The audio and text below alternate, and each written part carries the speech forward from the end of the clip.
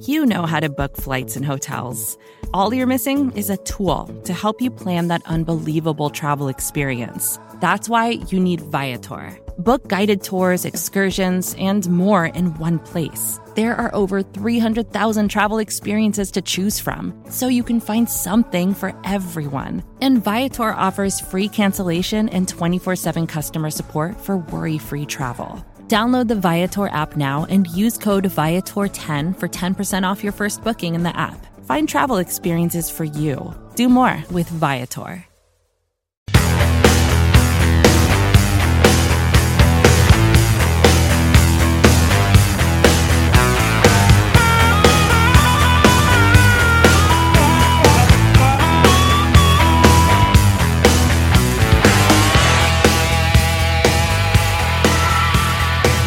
Welcome in. It is Bears Over Beers. I'm Jeff Berkus. On the other side of the screen is EJ Snyder. We drink booze and talk about the Bears. We basically conduct what is amounted to a therapy session so far this year. But this is like a breakthrough. Is that what they call therapy? And when good things happen, it's a breakthrough. Yeah. When the Bears are coming off of a win. So we should have some good stuff. We've got some fun things happening tonight, including a Halloween candy draft that we will do at the end with a special guest. EJ, what's going on? How are you? How you settling into the fall? I like fall. Fall is one of my favorite seasons. It is a little bit different where I live now than where I grew up, certainly, but a lot of the memories are the same. There are sense memories, smells, and tastes and sounds. You know, you're starting to get fall beer, which is great. One of my favorite smells is freshly mowed grass with the leaves mixed in the fall, like when it's a little bit cooler. Love that smell. Got the leaves coming down. Got plenty of good football. Halloween's right around the corner. We're doing our candy draft tonight, which was a listener suggestion. So again, if you've got suggestions for us, always put them in. If they strike our fancy, we'll do it. But I'm digging it. Got a beer, got a nice pumpkin, well, you said blaze orange shirt because I mean, it's for those of you that are just listening, just imagine EJ is ready to go hunt. Like, yes, he's got blaze orange on, right? Like, I mean, it is hunter safety week for EJ Snyder tonight. But what you said, you brought a beer on, I did. Celebratory beer. What do you have? It's a local beer to me, Pacific Northwest. This is Sea Pine Brewing. They are within a stone's throw of Lumen Field up in Seattle. This is their Mosaic Pale, which is a little bit misleading. A lot of people think pale ale, not a lot of taste, not a lot of flavor. Closer to sort of amber in color and has a very nice, rich golden body to it. 5.4 ABV, and this is the 16 ounce. Got some nice can art. I know you like can art. But yeah, drink local and enjoy. It's kind of a crossover beer, not a light lager from the summer, not a heavy Kolsch or Dunkel from the fall. Kind of a tweener beer. Okay, well, that sounds good. Yeah, the can art was it's an attractive can, and you got the bonus 4 ounces with the 16er. So that's always a positive, right? We like the free 4 ounces, and I'm sure you get paid for it, but it's always nice to get that extra 4 ounces. I was definitely going to bring a beer on because celebrate the name of the show, and then it's basically turned into, for me, bourbon, because that's what I primarily drink now anyway. But I have been hit with a little bit of a cold. And so I am drinking something. I'm bringing on a hot toddy though, because my voice is teetering on the edge of maybe losing a little bit. So I've got some honey, I've got some lemon, I've got a little bourbon and some hot water.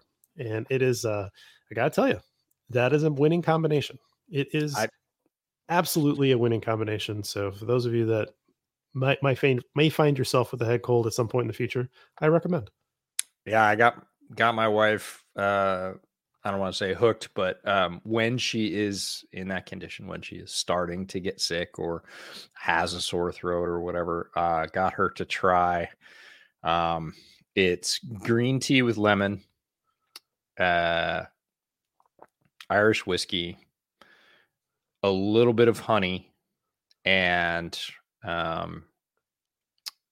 you mix it up, and then you put just a dash of like milk or heavy cream in it. Okay, I'm not down with the last part. Dairy doesn't always good with when you got phlegmy stuff in your throat, but that's Right. that's It's you know it's too, just too much to information for a podcast. Nah, it's But you just to kind of keep the fumes down a little bit. And okay, she was okay. like, no, no, no, I'm not doing it. I was like, just try it. And she had one. And now every time she gets sick, she's like, can you make that green thing? Yeah, I was sure with can. you with the bourbon or with the whiskey, and then Hmm. kind of lost me on the cream, but that's okay.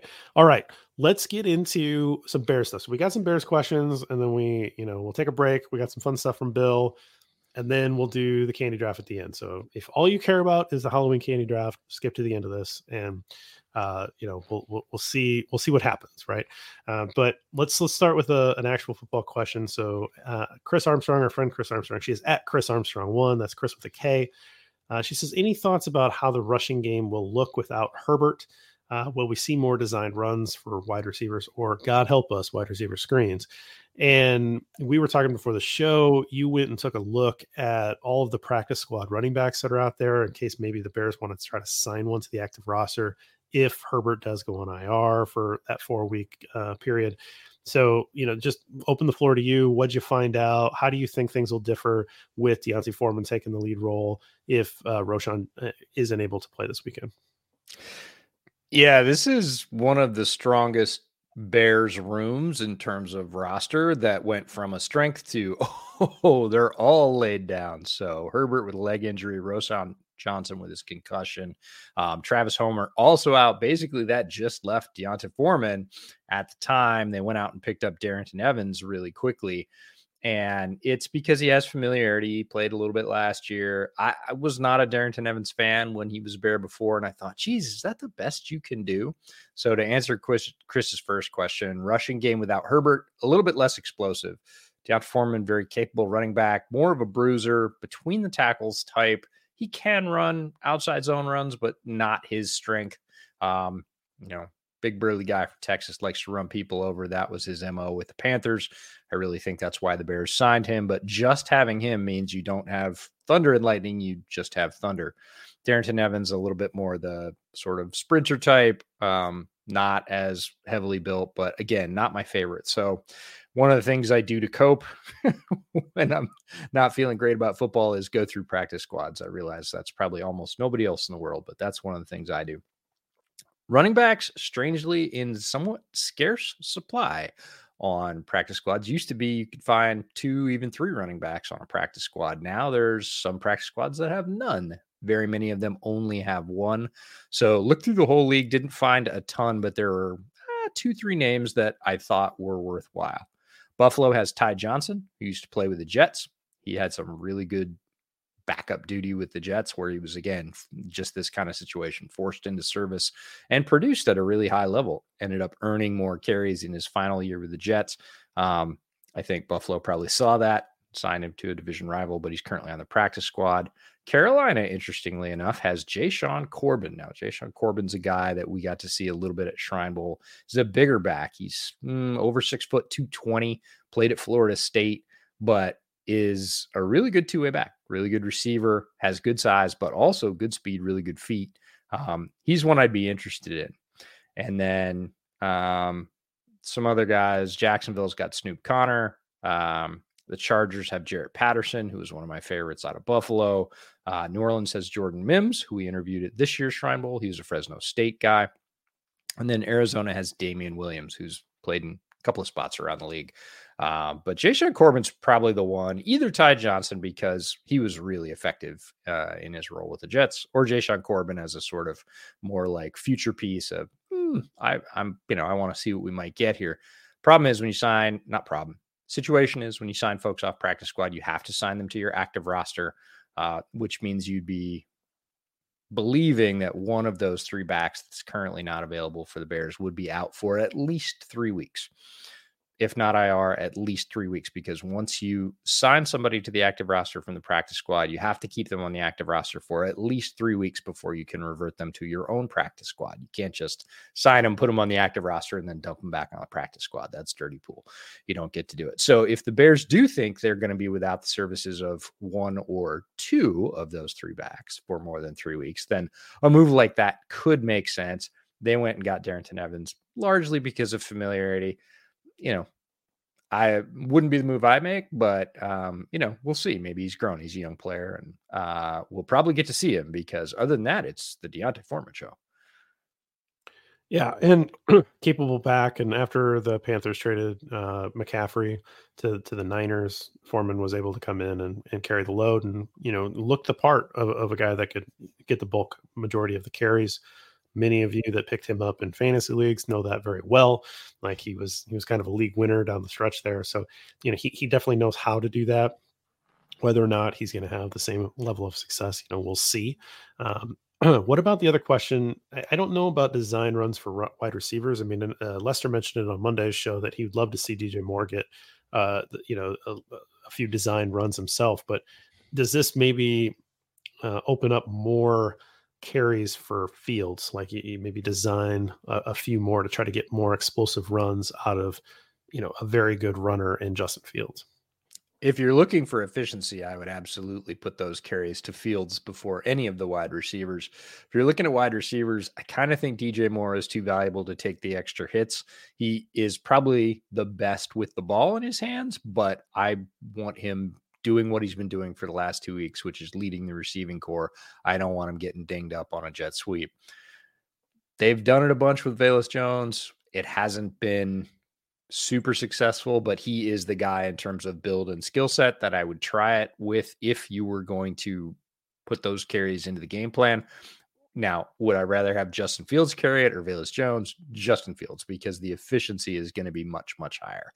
When Justin gets loose, he can run away from anybody in the NFL. I can't say the same for Velus Jones. So in terms of, hey, we've only got 10 carries in the game plan that aren't going to running backs. How many are we going to give to wide receivers versus how many are we going to give to Justin? I'd say it's probably 70-30 to Justin, maybe 60-40 if you're trying to keep a few hits off him. But in terms of like, we want these plays to succeed and get a chunk, that's Justin. Yeah, absolutely. I think that's a good call. And looks like Chris is in the audience tonight, and she appreciated the Velus shout out, apparently. So good on you there. Let's move to the next one. So our friend Chad Vonk, he is Chad_Vonk. He says, let's get crazy. Let's say the Bears win let's do it. Let's say the Bears win their next 3 and get to 4-4 before the trade deadline. Should they be buyers? He's thinking trying to improve that pass rush. Sellers, sell someone like trade someone off like Darnell Mooney or Jalen Johnson, or I saw JJ. I was like, Justin Jefferson was the first thing that comes to mind. It's like we don't have the luxury to do that, and you wouldn't want to do that anyway. Or Stan Pat, and so I, in my opinion, Bears really aren't in a situation this year where they should be trying to push any chips in the middle. Like this is kind of what you came into the year with is what you got, and so I would have a problem with them trying to, push more chips into this year. So I would not recommend them try to go out and find anything unless it was, someone who's been deactivated for multiple weeks. Maybe the Carl Lawson situation with the Jets, where he can be had for a late pick, 2025 type pick, like with the Claypool situation or whatever. I don't know that you're going to get that, but the Bears certainly have the salary to be able to cover that if that's something that happened. Sure, I could see that being a thing, but anything short of like, hey, we're going to invest real capital. No. I'm not into that. We don't want to get in another situation like the Claypool thing last year, right? Where, that turned into a mighty big pick. In terms of selling off pieces, like I don't love the idea of getting rid of either of those guys. I think you want to see what they can do for you the rest of the year. Even if you lost a couple additional games, I don't like the idea of selling those guys off personally. And because I don't know exactly what you'd be able to get for a Darnell Mooney, who hasn't really had a good year, and Jalen Johnson, who, quite frankly, has had an injury history that I think a lot of teams would be suspect with. Yeah, 4-4 is really the kicker here for me. They don't go on a massive run, or they don't look like they're just steamrolling people. If you're winning close games and you end up at 500, I'm with you. They shouldn't be buyers at anything over, hey, that's a really good deal, and I'm going to pick up $1 that somebody else dropped. Carl Lawson was the guy I was thinking of. And sure, if you can add Carl Lawson at the deadline for pennies on the dollar, why not make yourself a mercenary pass rush with Yannick and Carl Lawson? And it would be better than what you have now, as long as you're not giving up a bunch for it. In terms of sellers, no, not really either, because I think the price that fans think they're going to get for players on their own team is always quite a bit higher than what you're actually going to get. And, in reality, would you take a fifth for Jalen Johnson? Because of the injury history, he's a better player than that in terms of just straight up when he's healthy on the field. But the risk, and again, short term, somebody's going to have to sign him. Mooney, same thing. I feel like there's more in the tank with Mooney. Mooney is a better receiver. We've seen him be a better receiver, even in Chicago. Is there a place for him as a wide receiver 3 or 4, maybe even a returner on, later this year's teams or early next year's team if he's still around? I don't think the benefit of selling those players off is there to be able to do it. It's always an interesting question. Baseball is so much more active at the trade deadline, right? Like baseball talks about trades for a really long time, and then there's this flurry of activity like the week before the trade deadline. NFL is getting a little bit more, but it's just not nearly the volume that makes it as fun as baseball trading can be. And really baseball really sort of declares what your team's trying to do for the rest of the year. Yeah. Where, they became sellers at the deadline. They're really not trying for the postseason. Or, hey, they went all in. They're trying to make a push for the playoffs. And it really does sort of track with where those teams are trying to go.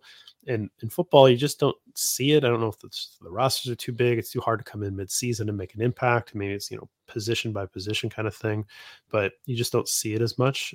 Seeing a little bit more lately, but you just don't see it as much as you do in baseball. So next question's from David Hunsaker 4 on Twitter. So David Hunsaker 1, 2, and 3 were apparently taken. So we're up to David Hunsaker 4. He says, if you guys were the GM and assuming the team has the number 1 overall, what are you doing with it? We received a ton of variations on this. Mm-hmm. What are you doing if you get pick 1? And, we've talked about this. It's been, if you guys haven't listened to Bill Zimmerman yet, he had Josh Lucas on, who was the number 2 guy under Pace. He talked about, what happened in a lot of situations with Bill and with on some other Chicago media with the time there in Chicago. It's a fascinating interview. I encourage all of you to go listen to it. Bill asked him this question, like, hey, if you got Justin Fields, he plays pretty well the rest of the year, but you still have number 1 from Carolina. What are you doing with it? Are you trading it out, or are you taking Caleb Williams? And Josh Lucas's opinion was you take Caleb Williams because he's that special of a prospect. And I'll ask you, the draft guru. I know you haven't done all your workups or anything like that, but no doubt you have watched a fair amount of Caleb Williams take. What is your opinion of that player, and what does Justin have to do between now and the end of the year for you to say, now you keep Justin? It's a great question. We're going to hear, like you said, we're going to hear endless variations. We're going to hear this one asked over and over again, all the way until whatever happens. Justin would have to play exceptionally well. And by that, I mean, he would probably have to win some games against competition that he shouldn't be expected to win. He would have to do that and win consistently. He can't just have a couple of highlight wins. He cannot play average, and by average I mean good, and he's played much better the last 2 weeks. He definitely figured some things out. The offense is rounding into form in several ways. You can call it addition by subtraction with Claypool, the line getting healthy, Justin making better looks and better reads, staying in pockets he should stay in. He's obviously had a much, much better last 2 weeks. He would have to have weeks like that regularly and probably add a couple signature wins if I was even going to consider, if I had the number 1 pick, not taking Williams. Williams is regarded as an Andrew Luck type prospect. And the reason I bring up Andrew Luck is because he was the last one where there was consensus. There wasn't even the same consensus with Trevor. Trevor was QB1 for a long time, but he asked most evaluators, they did not have him over Andrew Luck. They had him close, but Andrew Luck was the last kind of like slam dunk. This guy's going to be a really good quarterback. He's got all the physical skills. He's got all the mental skills. We're in.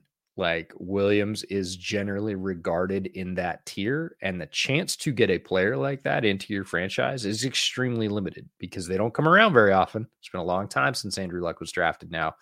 And the coincidence of you having the top pick and needing that player and them being there it just doesn't happen very often. So unless Justin plays the lights out, and I mean plays excellent football, not just good or average or better football, but excellent football, it's not even a question. If you have one, you take Williams. It would be hard to make that a debate for me. Could Justin do it? He could.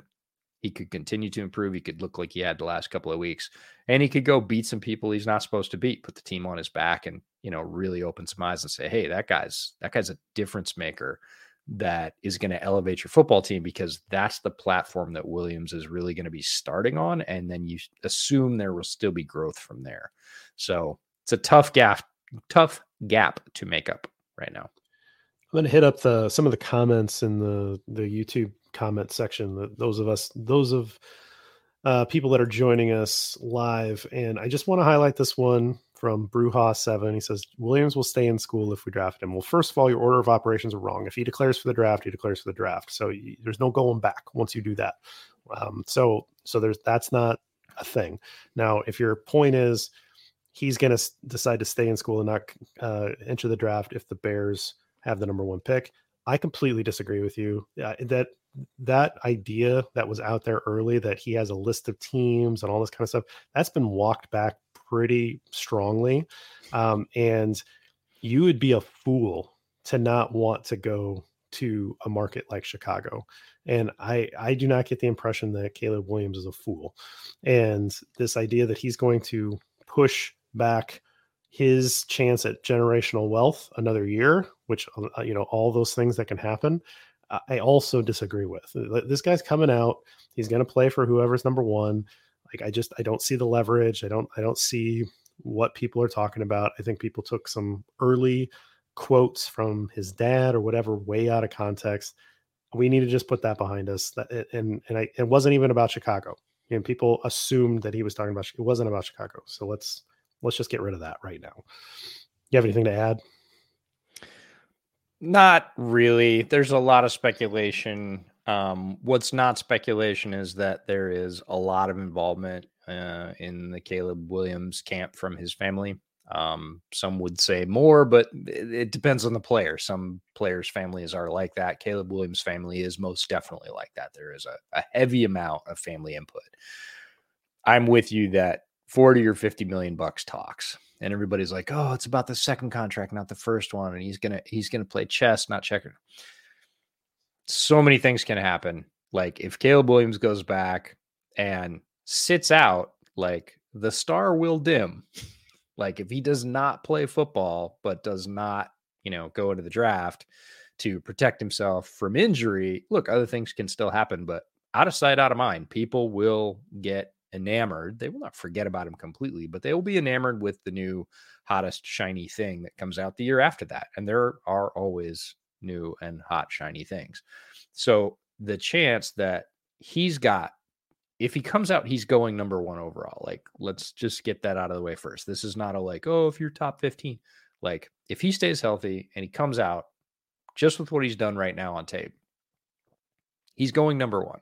If you go number one, you are guaranteed a lot of money, way more money than he's going to make through NIL, like 4 to 5 times roughly. Like, he might make 10 or 11 million if he stayed at USC and NIL. That's a lot of money. That would be near the top of the NIL tables, and rightfully so. It's one of the most famous players in college. If he goes out number one, and he will go number one in the NFL draft if he comes out, he's going to make 40 or 50.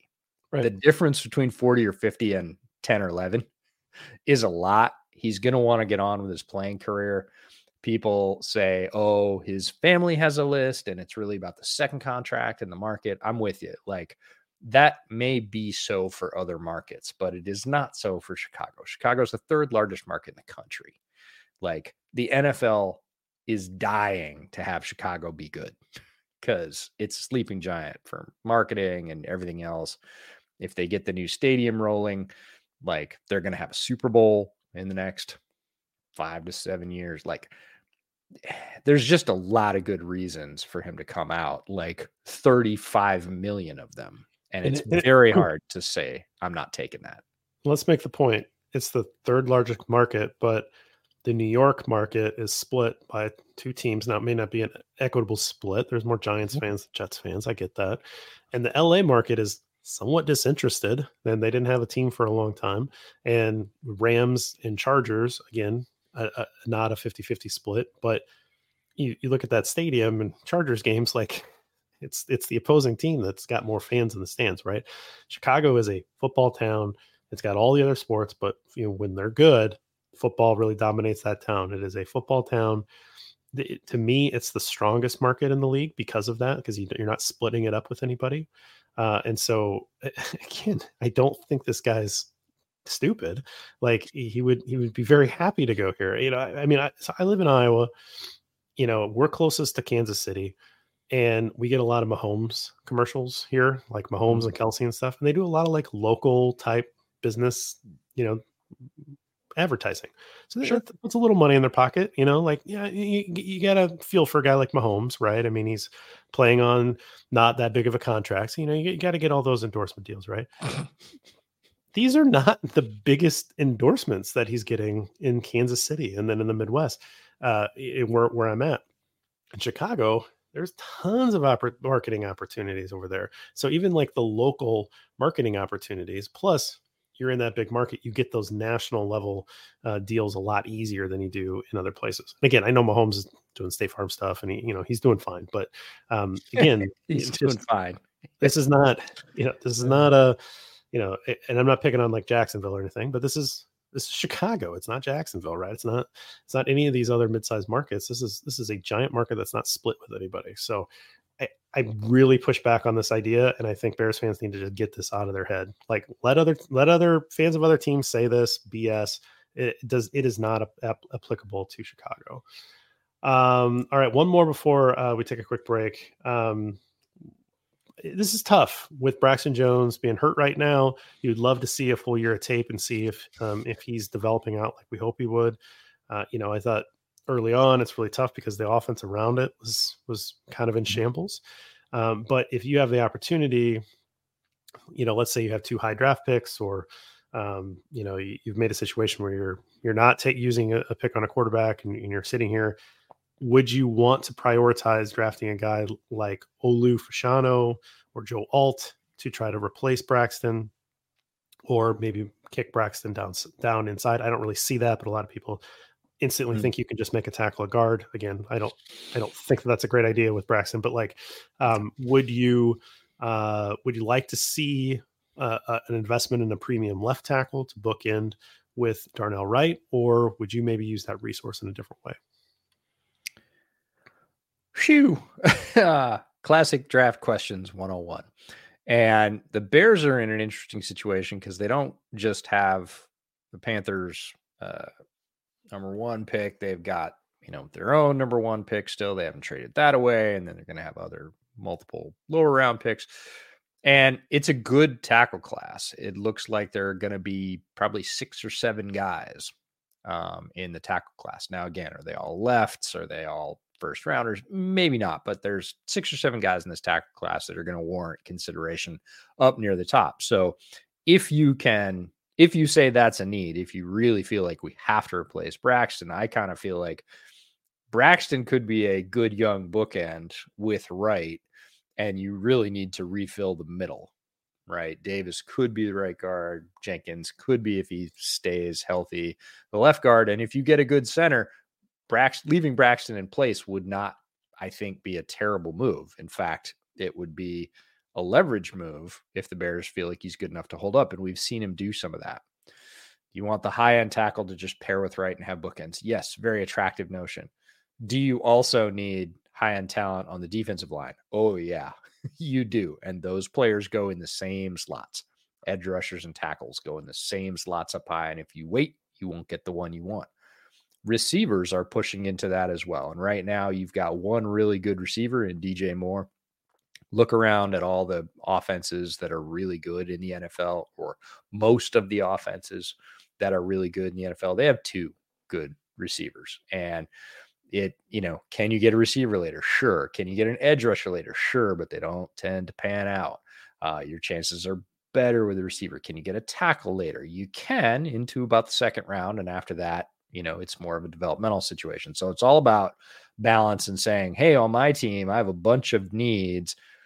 Do I need to replace a spot that I have a functional, serviceable player who should be better with some of the investment I've made around him when everybody comes back healthy? Or do I need to go address a spot that's pretty barren, like edge, and inject some young talent on that side of the ball? Because, hey, if we can't pass rush anybody, we're going to have to score 50 every week.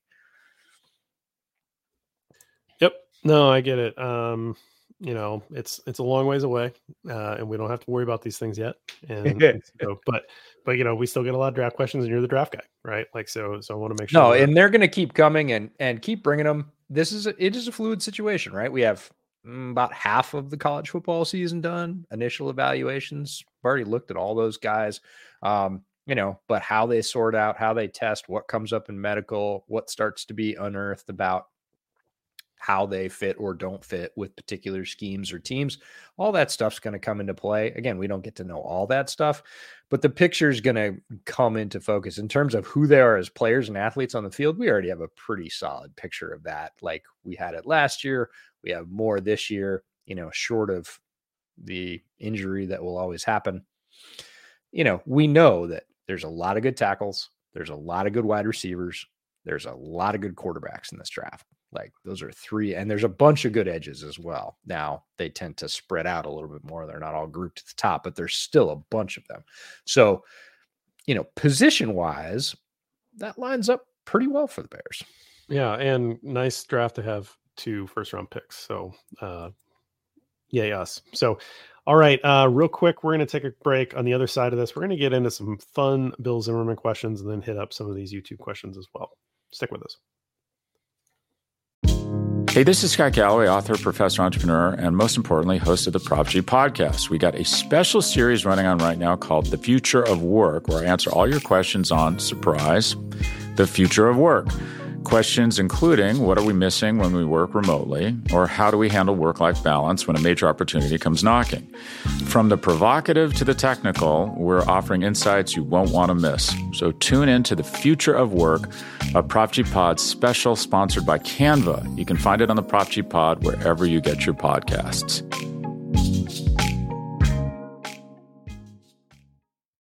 When you need mealtime inspiration, it's worth shopping Kroger, where you'll find over 30,000 mouth-watering choices that excite your inner foodie. And no matter what tasty choice you make, you'll enjoy our everyday low prices, plus extra ways to save, like digital coupons worth over $600 each week. You can also save up to $1 off per gallon at the pump with fuel points. More savings and more inspiring flavors make shopping Kroger worth it every time. Kroger, fresh for everyone. Fuel restrictions apply.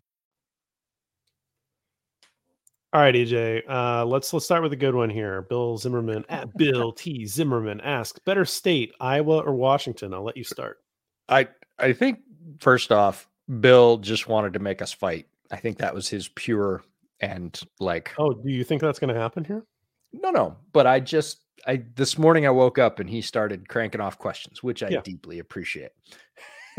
He got to the one about Cade McNown, and I was like, all right, I haven't even had a cup of coffee, and I want to punch somebody now. Better state, Iowa or Washington? Well, it's a broad category. I'll say Washington. Iowa has many strengths. I think the fall is I would like to come see an Iowa fall. Like there's great stuff in the fall in Iowa. But overall, in terms of the range of stuff that's here, I'm going with Washington. And I'll ask you the same question. What do you think? I am a native Iowan. True. I have lived here almost my entire life. The exception to that is the time that I spent in grad school in the Pacific Northwest. That was at Oregon State, so it's not quite Washington, but there are very few differences, in my opinion, between Washington State and Oregon State. Now, I'm sure locals are going to not like that, but I have spent a few months of my life in Washington, and I have spent, a couple of years of my life in Oregon. I love the Pacific Northwest. To me, it is better than Iowa. So we're not actually going to argue here. I like the Pacific Northwest better than I like Iowa. Now, I love Iowa in many ways. It's got a lot of strengths, and I love my town. I love Des Moines. I think it's a great place to live. It is also much cheaper to live here than it does where you live, my friend. Yes. If we're talking about relative strengths, and there are places that are less expensive to live in Washington than where I live. And, they could have many of the same charms that you might enjoy in Des Moines. Smaller cities, a little bit further off the beaten path, both Western and Eastern, which are very different. But again, you can find that in Washington. You won't find it where I am. But in terms of, again, just overall offering in the state, I would choose Washington. But they're, I grew up in cornfields with, fall colors, hardwoods, frost on the pumpkin, the whole bit. And I'm sure Iowa has a lot of that this time of year. No question. And fall is the best season, and it's certainly the best season in the state. And again, like, there's a couple weeks of the year where it's unbearably cold. There's a couple weeks of the year where it's unbearably hot. There's probably a lot of parts of the country that are like that. And again, I love Des Moines. Des Moines is incredible. If you haven't been here, there's tons to do. And again, it's very livable. I live in Des Moines proper.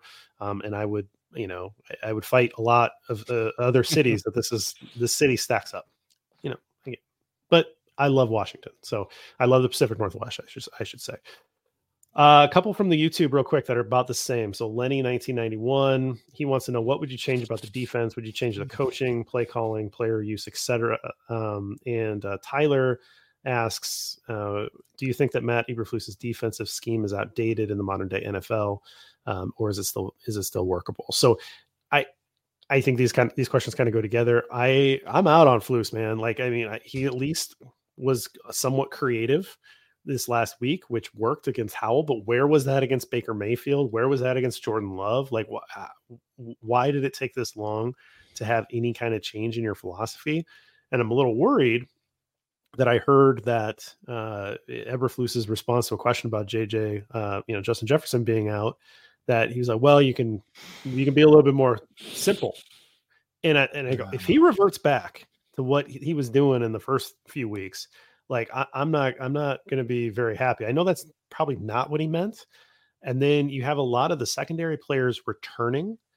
And I'm wondering if some of why he was doing that was he was worried about these replacement secondary players and didn't think they'd hold up. So he was trying to get, he's trying to heat up the quarterback because he was worried about a secondary. And if he gets a secondary guys back, maybe he thinks he can sit back there again. So I have now reworked myself up into a bit of a, I'm a little worried about that Flus is going to go backwards because of things that I think are positive, which is getting better players back healthy. But right now, yes, it's a coaching situation. Honestly, coaching and both sides of the ball early in the year, I think, was just completely terrible. And then I think it was the scheme that he wants to run is almost certainly outdated without just ass kickers at every level. And I just don't think that that's a viable approach. And if you don't have the ass kickers, then you got to change your approach. So that's my take on it. What about you?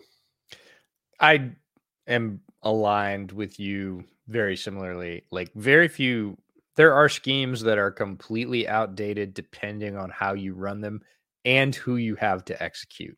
We're getting a lot more information from inside the game than we did even in, just a few years ago. And we see how much players do on their own. And this is the Jimmies and Joes versus X's and O's argument. You can have some pretty basic X's and O's. If you've got great, smart Jimmies and Joes, they're going to pay that off. And we saw this in Kansas City on the offensive side of the ball. It's Mahomes and Kelsey, and he's like, yeah, he's supposed to run a corner. He broke it off. I knew he was going to break it off, so I just hit him. That's not Andy Reid's brilliance. He literally called something else. And the two guys on the field just paid it off. And defenders are very much the same. Like, Ed Reed was famous for setting guys up, making plays on his own, out of structure. He is a great, great defender. Is that a great scheme? No. Did he help? I mean, yes, it was a good scheme. Did he make it way better because he is a great, great Hall of Fame type player? Yeah, he did. And I'm with you. If you have a somewhat bland or slightly outdated scheme and you don't have great players, you can't just lean on, oh yeah, we've got dudes that are going to win no matter what. It's not going to look very good. So it's a little of both. Some scheme has helped. Some scheme changes have helped over the last couple of weeks. And the Bears do have a habit of doing this. They did it with Nagy's play calling. Like, oh yeah, we had somebody else call plays and it worked really well. So now we're going to go back. Like, wait, what? Hey, we tried some different stuff on defense, but we got some guys coming back. So we're just going to sit back and just rush forward again. Like, please don't. Like, learn from your mistakes. And you and I both had serious issue with, you had the entire summer to get this worked out, and this is what you came up with.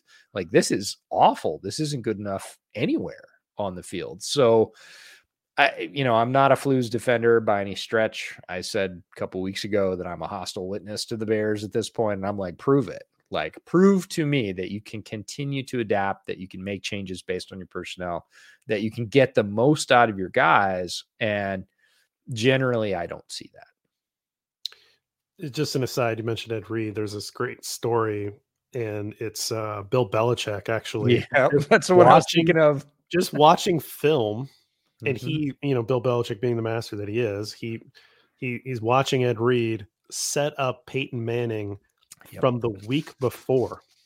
So he knows that Peyton Manning is going to see what Ed Reed does on this formation and this route combination, et cetera, et cetera. And so the next week, Ed Reed does the same thing, takes a purposeful false step, and then backs, just trucks it so that he can pick off Peyton Manning, like basically near the end zone. And it's just Belichick just watching film, seeing this, and he's like, he set this up the week before. That is just a special player to be like, you know what, I'm going to show this because I know I got Peyton the next week, and I'm going to pay this off. That's a Hall of Fame, Yeah, he actually played the coverage wrong. That's the clip I was thinking of. And Reed played the coverage wrong on purpose. Right. He floated to the side of the field where he shouldn't on purpose because he knew Peyton would see it and say, hey, when they're aligned and they get this look, Reed cheats this way. He cheated that way so that he would see it. And then the next time thought there was going to be a gap and he was already going the other way. So speaking of safeties, the next Bill Zimmerman question is, would you rather have Elijah Hicks or Chris Conte? Conte, yeah. Chris Conte, one of the all-time blame targets, I would say, in Chicago. Like he got tagged with a big play in a big game, and it never went away. Neither is probably my answer. You can't do that. I know, but if either, hey, I'm the draft guy. If either of those guys is my player, they are on my replace list, both of them. Like, yeah, you got to start one tomorrow. You got to start one. I got to start one tomorrow. I would probably take early Chris Conte, like year 2. He had a lot of range. He was super athletic. Hicks does too. Conte made some plays. People forget about that because he missed the big one in a big moment, and that's that. Like he's never getting out of that in Chicago. But it's a bit of a toss-up. I wouldn't be upset with either one because I actually think they're at a very similar level, which for me is replacement level. I think Conte was actually better than replacement level at his peak. So, I mean, his peak, sure. Well, yeah. Well, that's what I get. I haven't seen the peak. I mean, we haven't seen anything that's that interesting from Elijah Hicks yet. He's in year 2 and he can develop into that. But I know that Chris Conte played at a level that was at least acceptable. And so I get that he's a scapegoat and he missed the coverage, and deservedly so, gets a little bit, he gets a lot thrown at him for that. But he was a pretty good football player for a little while. He made some plays, obviously behind a very good defense. He played free safety, made some plays. So I'd rather take Chris Conte because I've seen the peak. So for me, that's where I'm going. All right. So I got to say, we've got a special guest. I think we just turn it over to that because I don't know how long this candy draft is going to take. And so, I don't either. Well, I mean, because I don't even know how many rounds we're going to go. Yeah, that was kind of my question. Is how many candies do I need? 4, maybe 5 rounds. Okay, that's what I figured. So here's what we're going to do. We're going to bring in our guest, and it is Lester A. Wiltfong Jr. I figured, one, Lester loves Halloween. This is what I know. This is what I know about Lester. Yes. And two, Lester strikes me as a man that likes to take his cut of the Halloween candy from the kids when they come back from trick-or-treating. Is that correct, sir? Well, all my kids knew my favorites, so they were always generous. So when they got back, we'd go through it, and they'd always be like, "Oh, you can have these, you can have these," and I'd always, no. But then yes. So I'd always get my cut. But then, as the people handing out candies, I always got to make sure I have a bunch of bags, and I always give out the bad stuff first because I'm hoping the good stuff lasts till the end of the night. I say bad stuff. It's not like I'm buying like Jolly Ranchers or not like that, but no, I hold back my personal favorites just to be on the safe side. But I'll be honest, our neighborhood is pretty busy, so I rarely have anything left. We usually have to go out and run to the store and get another bag or two in the middle of the trick-or-treating. So it's like you buy the mixed bag and then you leaf through and you pick the stuff that you're not really into. You put that out first, and then I guess I get rid of and then you're in a competition because you're probably eating some of that throughout the night, right? I try not to, but if a couple of my faves end up in my mouth, I'm not going to complain. Okay. All right. So I had a couple of rules, and I only got one rule texted. So what's the other rules? Okay. Well, it was, how JB is. Come on. Well, okay. Here's the thing is that if I didn't put this rule in, it's just going to become a different kind of draft. Okay. So the rule is there's only one, each of us only get to draft one bar. Candy bar style. Candy bar style. Now we are, and I'm going to be very specific that if Reese's Peanut Butter Cup is a bar, it's a bar. And I'm also going to say York Peppermint Patties are a bar for this. Okay. I see how it's going to be. So just like you only get to like pick a single one, purchased because item. It's like a single thing. Yeah. Right. I got this. I'm ready, man. I was scouting all day, man. I'm ready to go. I bet you were. So that's the rule. And then I think the other thing is it has to be a reasonable thing to find in a bag of Halloween candy. I mean, don't be giving me like this one time when I was 13, I got this thing. Like, stop. Like, it's got to be kind of in the normal run of things, right? So anyway, that's my rule. And don't be like, oh, I go trick or beering or something. No. This is candy. We're talking about candy. We're gonna stick to that. I don't want any like random. I gotta say, the last time I went actively like trick-or-treating, because there's JB, you've been to my house, there's not a lot of trick-or-treating where we are, so our kids when they were younger and super into trick-or-treating would go to like the streets that would do it, the little retail districts, or school would have like an event in a gym or something like that. But the last time I went actively trick-or-treating was last year. We were in Buffalo for Halloween. And we were over at our buddy Chris from Rock Pile Report's house, and he very graciously let us use his studio to record. And we were done.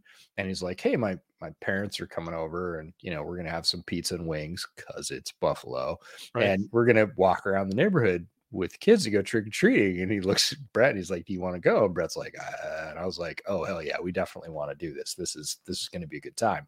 So we literally walked around, and they had a bunch of other, parents come over, and it was this group of like 8 of us adults and, 6 or 7 kids running around, and we found all the houses. Great. It's fall, Sure. And a bunch of the parents were like, hey parents, come here. And they're pouring shots at the door.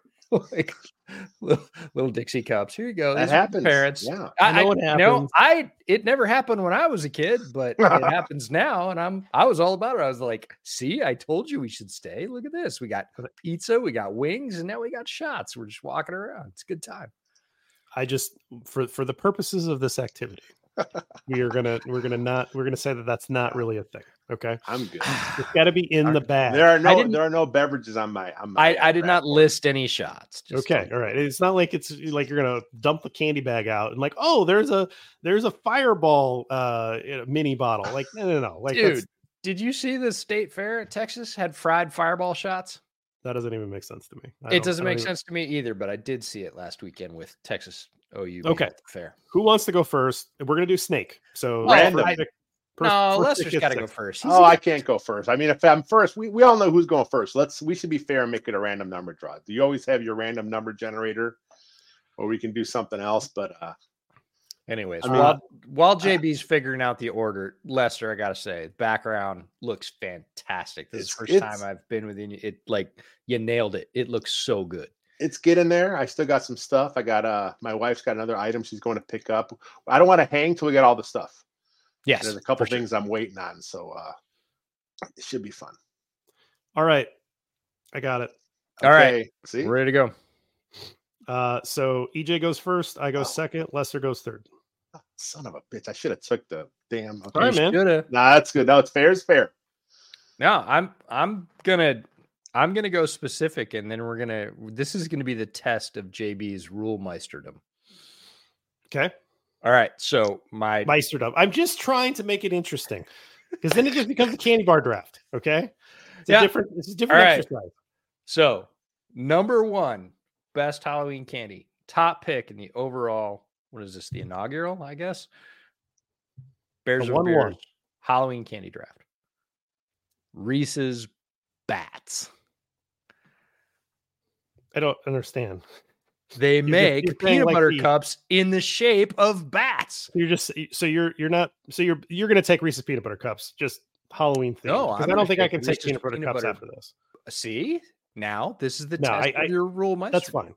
That's fine. I think so. You're taking the peanut butter cup realm, and you're just taking a variant of the peanut butter cup. Okay, but it's the best Halloween variant. Come on. Like the peanut butter, the Reese's footballs or they're not footballs, they're bats. Shapes. I understand. The bats are good. I got to tell you, the bats are good. The Christmas trees are also good. Christmas trees are good. They have pumpkins. Yep, I chose bats over pumpkins because it doesn't have the hard ring, right? The rich ring. It's got it's more smooth and maybe even less chocolate, right? So it's all more right. Can we stop now? Because I won. You're a big Senior Bowl guy, so this is some free advertising. Reese's, I think that's taking Reese's peanut butter cup off the board. We're not gonna bifurcate. We're not gonna say there it goes. Number 1 on my board. Right, I knew one on everybody's board. I gave you the chance, man. No. That's okay. I would feel cheated there. So, okay, so the 1-1's off the board. There are other candy bars that I'm fine with, and so whatever Lester wants to leave me is fine. I'm going to go in a different direction. I'm going to take not a candy bar. I'm going to take M&Ms off the board. Okay, so I get M&Ms. Plain M&Ms. Well, do I get all the M&Ms? Because to me, it's peanut butter M&Ms are the best. But take peanut butter M&Ms. I'll take peanut butter M&Ms. Okay. All right. Well, then if you're leaving me, I got to go Reese's Pieces. Okay. Reese's Pieces. Is someone keeping track of this? I'm assuming over there, or should I? I'm working. I would say write your own down if you can, but I'll write yours down, Lester, because I know you don't love to take notes. I have my spreadsheet open here, so it's snake draft, so I get to go again here. Yep. Yeah, I'm ignoring the candy bars. I'm going to save my candy bars till later, since it's the best ones off the board. So, so I'm got Reese's Pieces. And I'm gonna go with a curveball here, just to make sure I don't miss out, since I don't come back for a little while here. I'm gonna go with Rice Krispie treats. Okay. Now, those are like homemade, like an old grandma is going to hand them out. It's really nice to get those, but I mean, nowadays they sell them in the little tiny ones, and the blue wrapping and all those that. Those are always good. So that's where I'm going. Rice Krispie treats. That is a Jacksonville top 15 draft pick right there. See there. I like it. It's a little out there. So I'm gonna make sure I get a little more chocolate in my draft, and I'm gonna take Junior Mints. Again, Junior Mints come in a box. They are not a bar. And it's off my list. I enjoy Junior Mints quite a bit back when I ate sugar. So EJ for 2. I'm gonna go the Hershey's Special Dark Mini. You can have it. Great. Glad that it's off the board. Although that is a bar. Yeah, but it's a mini. Well, they come in the mixed bag of minis, and it is a regular. I mean, you're already breaking the rules, but like, I so don't want that. It's such crappy chocolate that like That's happy. a bad chocolate. I love those. Yeah, happy to give it to you. You're breaking the rule, but I'm happy to give it to you. JB's a stickler. Is it back to me yet? Like, am I the only one who gives a shit about the rules around here? All peanut butter. He's going to take peanut butter off the planet. You can't have peanut butter because I mentioned the word peanut butter. So peanut butter is mine forever. Stop. We got this. What's your other one? He's got two in a row. He was. Well, if I took another bar, somebody would say, mini. Well, it was the one rule, and you broke it in the second round. So come on, minis and bars. You're talking about full-size bars. You said full-size bar. I think the spirit of the bar rule is anything that comes in a bar that is miniaturized. Otherwise, it wouldn't. Then mini Snickers are on the table. Yeah, you know what I mean? Right. Yeah, sure. Mini everything. So. All right. I'm gonna go. I don't have that many left because of the rules. Charms Blow Pop. What do you mean you don't have any? What was your scouting today? Blow Pops. I got tier 1, tier 2, tier 3 sleepers and pitch. I got scouting. Blow Pops. Blow Pops. Third round pick is Blow Pops. So you've already broken the rules with the special dark, but we'll give it to you because we don't care about it. And right, but if I say Kit Kat, you're going to say, "Ooh, that's a well, bar. yes, that's a bar. You can't go Kit Kat. That's a candy bar." EJ, you're talking to two fat kids. We know the candy bars. We understand what's happening. No, okay. You make your own rules. I get it. It's cool. All right. So this is my third round draft pick, and I'm going to try to get something a little different, something that is pretty singular, and I think that it's a nice add in here. So I'm going to take Sour Patch Kids. Oh, okay. Feel free. So you get a little something different. That was on my board too. It's in my trade dump category as gummy anything.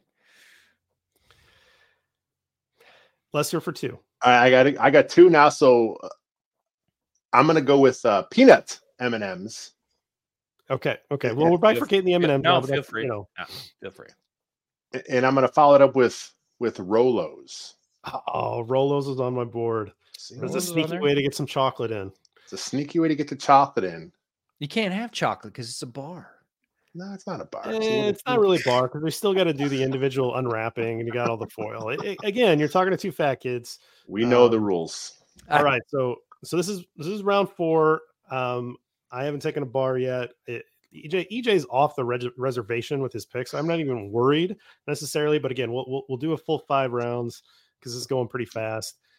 So I'm going to take one more, and then I'll take my bar next round. So. This one might be controversial, but it's something that I enjoy. And again, it's a different texture experience. So for me, I'm gonna roll with the Laffy Taffy, and particularly I love I get whatever flavor, but the banana flavor is primo. Oh, that's the worst one. Oh, it's the best, man. We would get along because we could split the bag pretty easy. There's now like how about for runts? Like runts, the candy runts. Do you also like those bananas? I mean, I remember liking runts, but it's been a long time.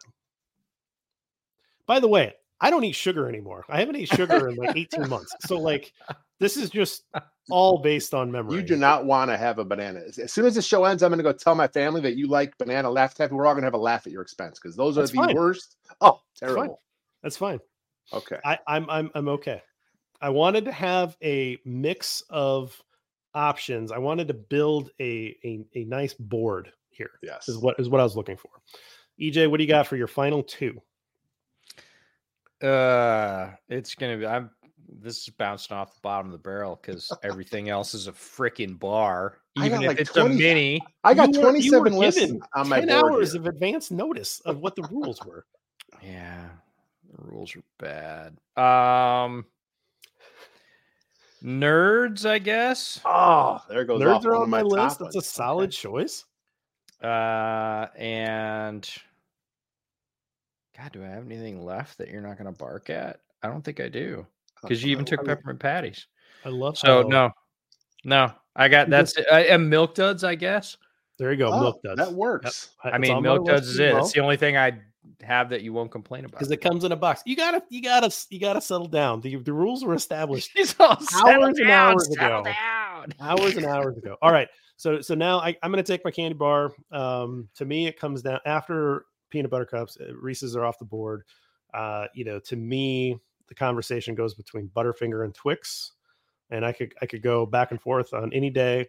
But I always liked Butterfinger better. So I'm going to roll with Butterfinger. I have to ask you a question about Butterfinger because I remembered, again, I don't really eat candy much anymore. I certainly don't eat like full-size candy bars, but Butterfinger, I went to have a Butterfinger nostalgia thing like a year ago, and they've changed. They're in the yellow wrapper and the insides are different because they don't use the coloring. It's not that gold stuff that used to be in there. Do you think the new Butterfingers taste like the old Butterfingers? And if so, which one do you like better? I mean, I have no idea. I will test it out for you this Halloween because I'm sure I'm going to get some Butterfingers. All right, you let me know because I liked the old Butterfingers, which I'm sure were full of all kinds of nasty stuff, which is why they had to change to the new yellow, less offensive Butterfinger. Could just be that I'm older and I don't like Butterfinger anymore, but I was like, this is not the same. This tastes different. So you don't see this in a candy bag, or else I would have taken this, but like a candy bar that you find on the shelf. The Fifth Avenue bar to me was better than the Butterfinger. It's kind of the same layered peanut butter and chocolate. I like a Fifth Avenue bar better, but again, I don't think that's in a normal candy bag. Like that doesn't come very often. So again, peanut butter chocolate, you can't really beat it. So Lester, for your last pick, you can pick a bar. This is me, man. Dude, I'm telling you, I have got like 20 more items here. I was ready to go all night on this. So it's my bar. I'm about half. It's my bar, right? So. Yep. I mean, you left me Kit Kats, you left me Twix, you left me whatchamacallit. But I'm going to go. Whatchamacallit you can maybe find in a candy bag. Yeah, that happens. That's a rare one, but yeah. I'm going to go with the Heath bar because I'm a fan. All right, I'm a fan of the toffee, or it's Heath, and another brand is the Score brand. Score, yeah. Score was the thin one. Yeah. All right, Lester, where do you stand on Milky Way Midnights? No, I like dark chocolate. But for me though, if I'm going to eat something in that realm, look, I'm going Snickers because Snickers is pretty much, it has the nougat, it has the caramel, it has the nuts, and it has the chocolate. Like I can't stand a Three Musketeer. It's like all I'm getting is nougat. Come on. All right, we have to set something straight.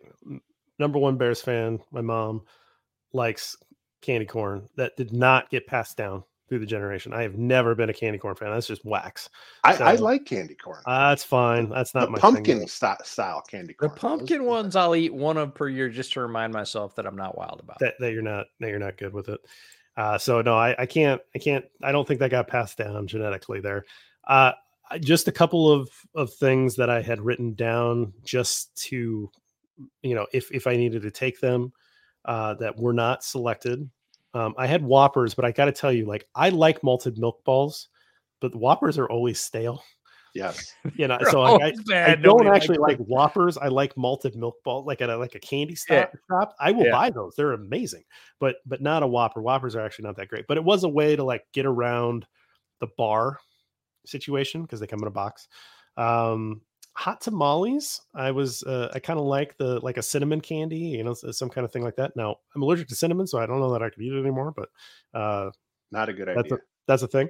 And then no one took Skittles or Starburst, which I think is somewhat surprising because those are pretty popular. But what in a Starburst situation, what flavors are you going after? Pink. Ooh. Pink, just pink. Pink. No. I mean, I'll eat them all, but for me, it's the pink is the best one. That's I like the red one. Yeah. Okay. Yep. Red is cherry. Yeah. Yep. Okay. All right. Well, we can't.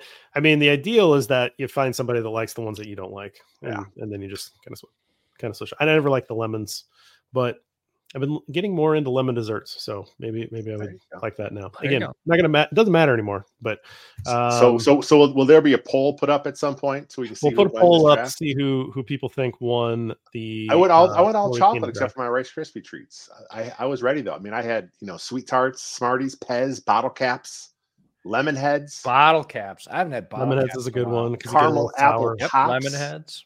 Sprees runs. Come on. Yeah, so I wanted to get some stealth chocolate, like you. So I got the M&Ms and the Junior Mints, and then I wanted like something different. So the Sour Patch Kids and you wanted the good team. I wanted to I wanted to build. I want chocolate. Unit. Yeah, like for me, when it comes to candy, it's chocolate. Yeah, and then everything else. Everything I had on my list was like variations of mini. I will say, and it has to come in a Halloween bag, so I was scouting mixed Halloween bags.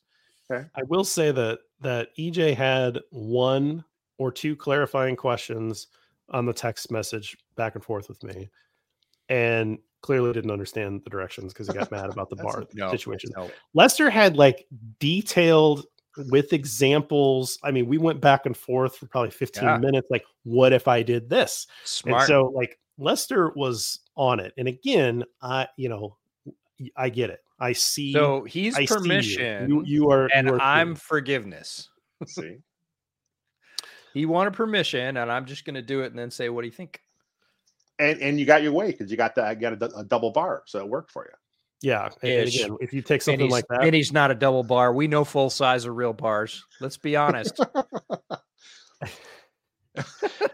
I got to ask you guys, where do you guys stand on the orange and blacks, the peanut butter kisses, like the molasses with the peanut butter? Everyone hates those. The little nougat thing. I love those things. Those are like outstanding. They're like a bit of honey, Mary Jane kind of mixture.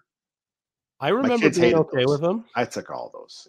Yeah. Well, it was like peanut butter, right? Like kind of a peanut butter. Inside was peanut butter. It was like molassesy caramel. Yeah. Mm-hmm. Mm-hmm. I think there's probably some I'd like a little more now than I would back then. Right.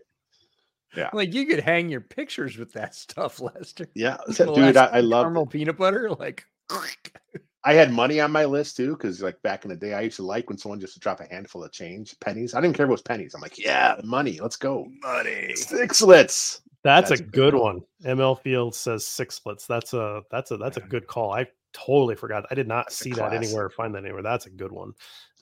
Candy coated chocolate, man. Oh man, if I would have thought of that, that would have been a good one to pull out.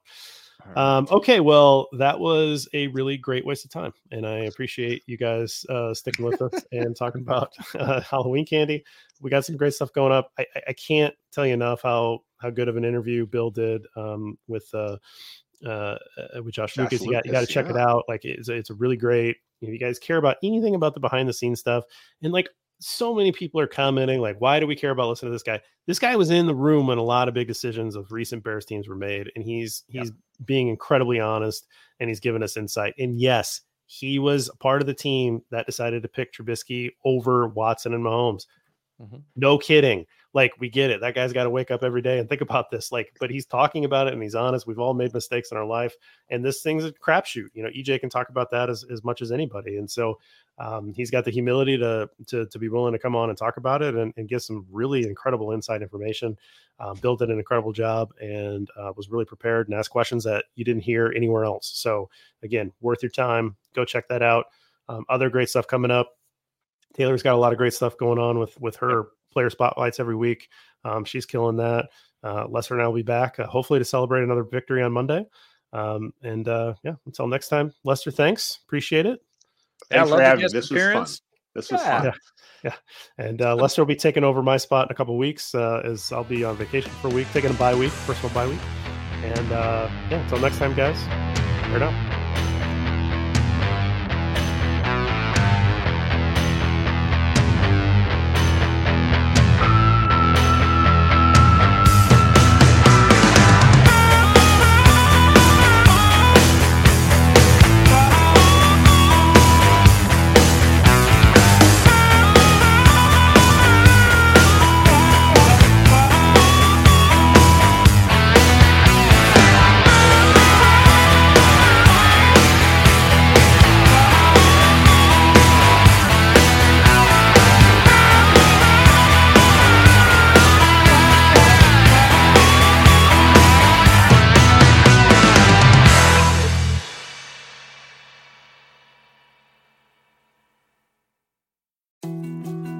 More to-dos, less time, and an infinite number of tools to keep track of. Sometimes doing business has never felt harder, but you don't need a miracle to hit your goals. You can just use HubSpot, because their all-in-one customer platform can make growing your business infinitely easier. Imagine this: high-quality leads, fast closing deals, wildly happy customers, and more benchmark-breaking quarters. It's not a miracle, it's HubSpot. Visit HubSpot.com to get started today.